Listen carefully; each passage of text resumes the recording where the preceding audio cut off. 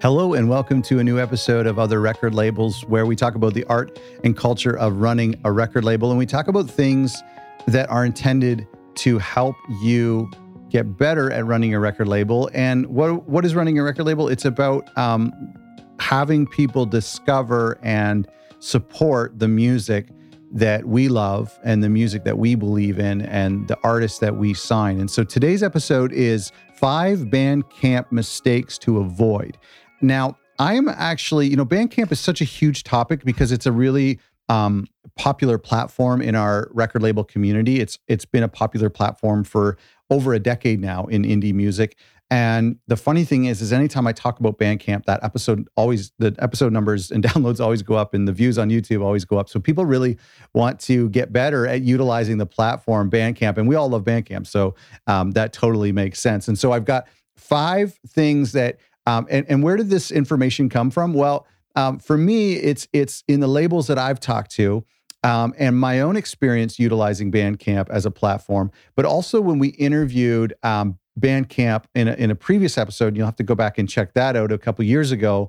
These are some advice that Andrew was telling me at the time, and Andrew was in charge at the time of their editorial team. And so these are things that they look out for as a platform because they're also looking to support a lot of the artists and releases and labels on the platform. So there are 5 Bandcamp mistakes to avoid. Because Bandcamp is so popular in our community, I'm going to create this ongoing resource. And so if you go to otherrecordlabels.com/Bandcamp, I'm going to keep all of the information that I learn about Bandcamp onto this page.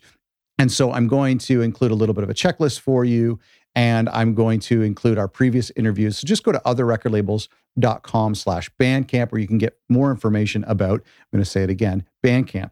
The number one mistake, not number one in any sort of order, but this is something that came from Andrew at Bandcamp, is not having product images. What does that mean? Well, when you upload an album to Bandcamp, let's say you have a physical component to that release, like a cassette, CD, or vinyl, or even a t-shirt or something like that. The problem is that surprisingly, some people don't have a product image, or they don't have a unique product image or enough product images. A product image is, if you're selling vinyl, it's just a photograph of that actual vinyl, or at the very least, a digital mock-up of what that vinyl will look like, what the color of the vinyl looks like, how cool and unique the packaging is. Some labels do this really well. In fact, I discovered an artist on Bandcamp, and this album ended up becoming one of my favorite albums of all time. In fact, I'm going to listen to it as soon as this is done. And I found it on Bandcamp because of the product images. This artist had incredible packaging for their vinyl and took photography studio quality images of their packaging. You don't necessarily have to do that. You can take some unique pictures of the band holding the record, or the record laid out on a coffee table or something like that, or just using the Photoshop mock-ups like we have on our website, for example. And so product images are important because it gets the fans excited, oh, I actually need to have this tape. This looks cool. So you can look on Bandcamp at great labels who are doing this. What it's like. And it's just incredible that so many people fail to do this. Even if it's just a t-shirt, don't just put a weird cartoon graphic of the t-shirt. Try to get the products in hand and do a mini little photo shoot. Most cameras, cell phone cameras, are great these days. Make a little white backdrop and do a cool product image photo shoot. Number 2 is not submitting music ahead of time to Bandcamp editorial. Now, the last time we did an episode on Bandcamp, there was a different process on how to submit an album to editorial. It used to be an email, and I've been hearing from people that email doesn't exist anymore, that it bounces back. And so as of recording this, if you go to bandcamp.com/guide, then they have a complete artist and label guide on how to best use their platform. And somewhere in that guide at the bottom, there's a form that you can fill out. It's like a Google form or something, and submit your album ahead of time for consideration. Now, I want to give you a warning here. This needs to be done well in advance. I think it's minimum 2 months in advance, maybe even closer to 4 months in advance.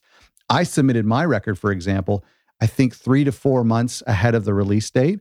I filled out the form. It was already uploaded to the system. I did all the things they asked. And I heard back later that day that it was going to be included on the new and noteworthy section on my release day, which is 3 or 4 months later. And so you really have to be on the ball and submit to them. If you're not on the ball, I know they kind of plan their Bandcamp weekly and Bandcamp monthly and their new and noteworthy section really far ahead of time. So I don't know how much luck you're going to have. I guess it's still worth it to do it a couple weeks or a month ahead. Who knows? But make sure you're doing that. Go to bandcamp.com/guide and you'll find the information there, and make sure you submit all of your releases to them. Number 3 is not utilizing the mailing list feature. And so on the platform, you can access it through the app or you can access it through the platform, but you have followers, people who have purchased your stuff or people who've opted to follow your record label or to follow your artists. And you can actually send messages directly to them that goes to their app, if they have the Bandcamp app, and it goes to their email. And so there's a lot of people, myself included, who don't properly utilize this feature. I really should. I should do it more. If people unsubscribe or unfollow, I get it. That's okay. I don't unsubscribe or unfollow the people who message me. So utilize that monthly or every time you have a new release to let people know. Hopefully you already have an email marketing strategy and an email list and an email platform. But this is a great thing to do in addition to that, because it comes from Bandcamp, but from you. So it's really cool. I know some labels out there who are listening do a great job at utilizing it. Good for you. Number 4 is people fail to not add bonus items to their albums. And so you can actually add things like PDFs or photos, or even like shoot like a little video from the artist on your phone and say, hey, thanks for buying the record, and something that's exclusive to Bandcamp. Speaking of exclusive to Bandcamp, I actually think it's important that even if you don't include a PDF booklet of lyrics or a photo or whatever, you can actually include bonus tracks that are hidden from the album that only are included when they buy the record and download it. Or you can actually include bonus tracks like B-sides or live versions or demos of the album, and kind of make a Bandcamp exclusive deluxe edition that's exclusive to Bandcamp that don't go to the DSPs like Apple and Spotify. And I think this is cool because it entices the music fans to buy the album directly as opposed to streaming it, because they get some bonus stuff like PDFs, like a booklet, or some extra tracks. Speaking of exclusivity, number 5 is some people fail to create a Bandcamp window. What does that mean? I think it's important to do an exclusive window to Bandcamp. We want our active fans to go to Bandcamp. Remember, I've talked on this show before about passive and active listeners, passive listeners and active listeners. Passive listeners to me are like people who listen to music only through playlists. Just when they're studying or working out or doing yoga or whatever, or cooking, they throw on a playlist to fit their mood, to fit their lifestyle. They don't really think too much about the artists or even know who the artists are, but they listen to music. I like those fans. Those are great. And then there's active fans who follow artists. They go to their shows, they buy their merch. And those are the people who are going to buy your record on Bandcamp. I like both. I think they complement both. But Bandcamp definitely serves your active listeners. And so if you give them an exclusive window, it entices them to go and buy a physical product or to buy the actual downloads, where you as a label and as an artist get a little bit of a bigger cut.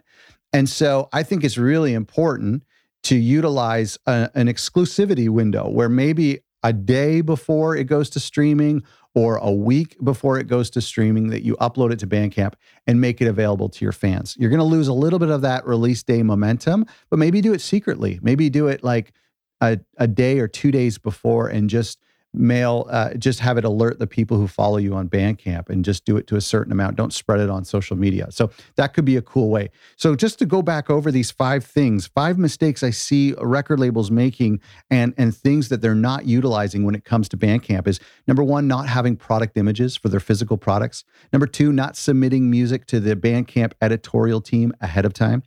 Number 3, not utilizing the mailing list feature that comes free built into Bandcamp. Number 4, not adding bonus features like bonus PDFs or bonus tracks.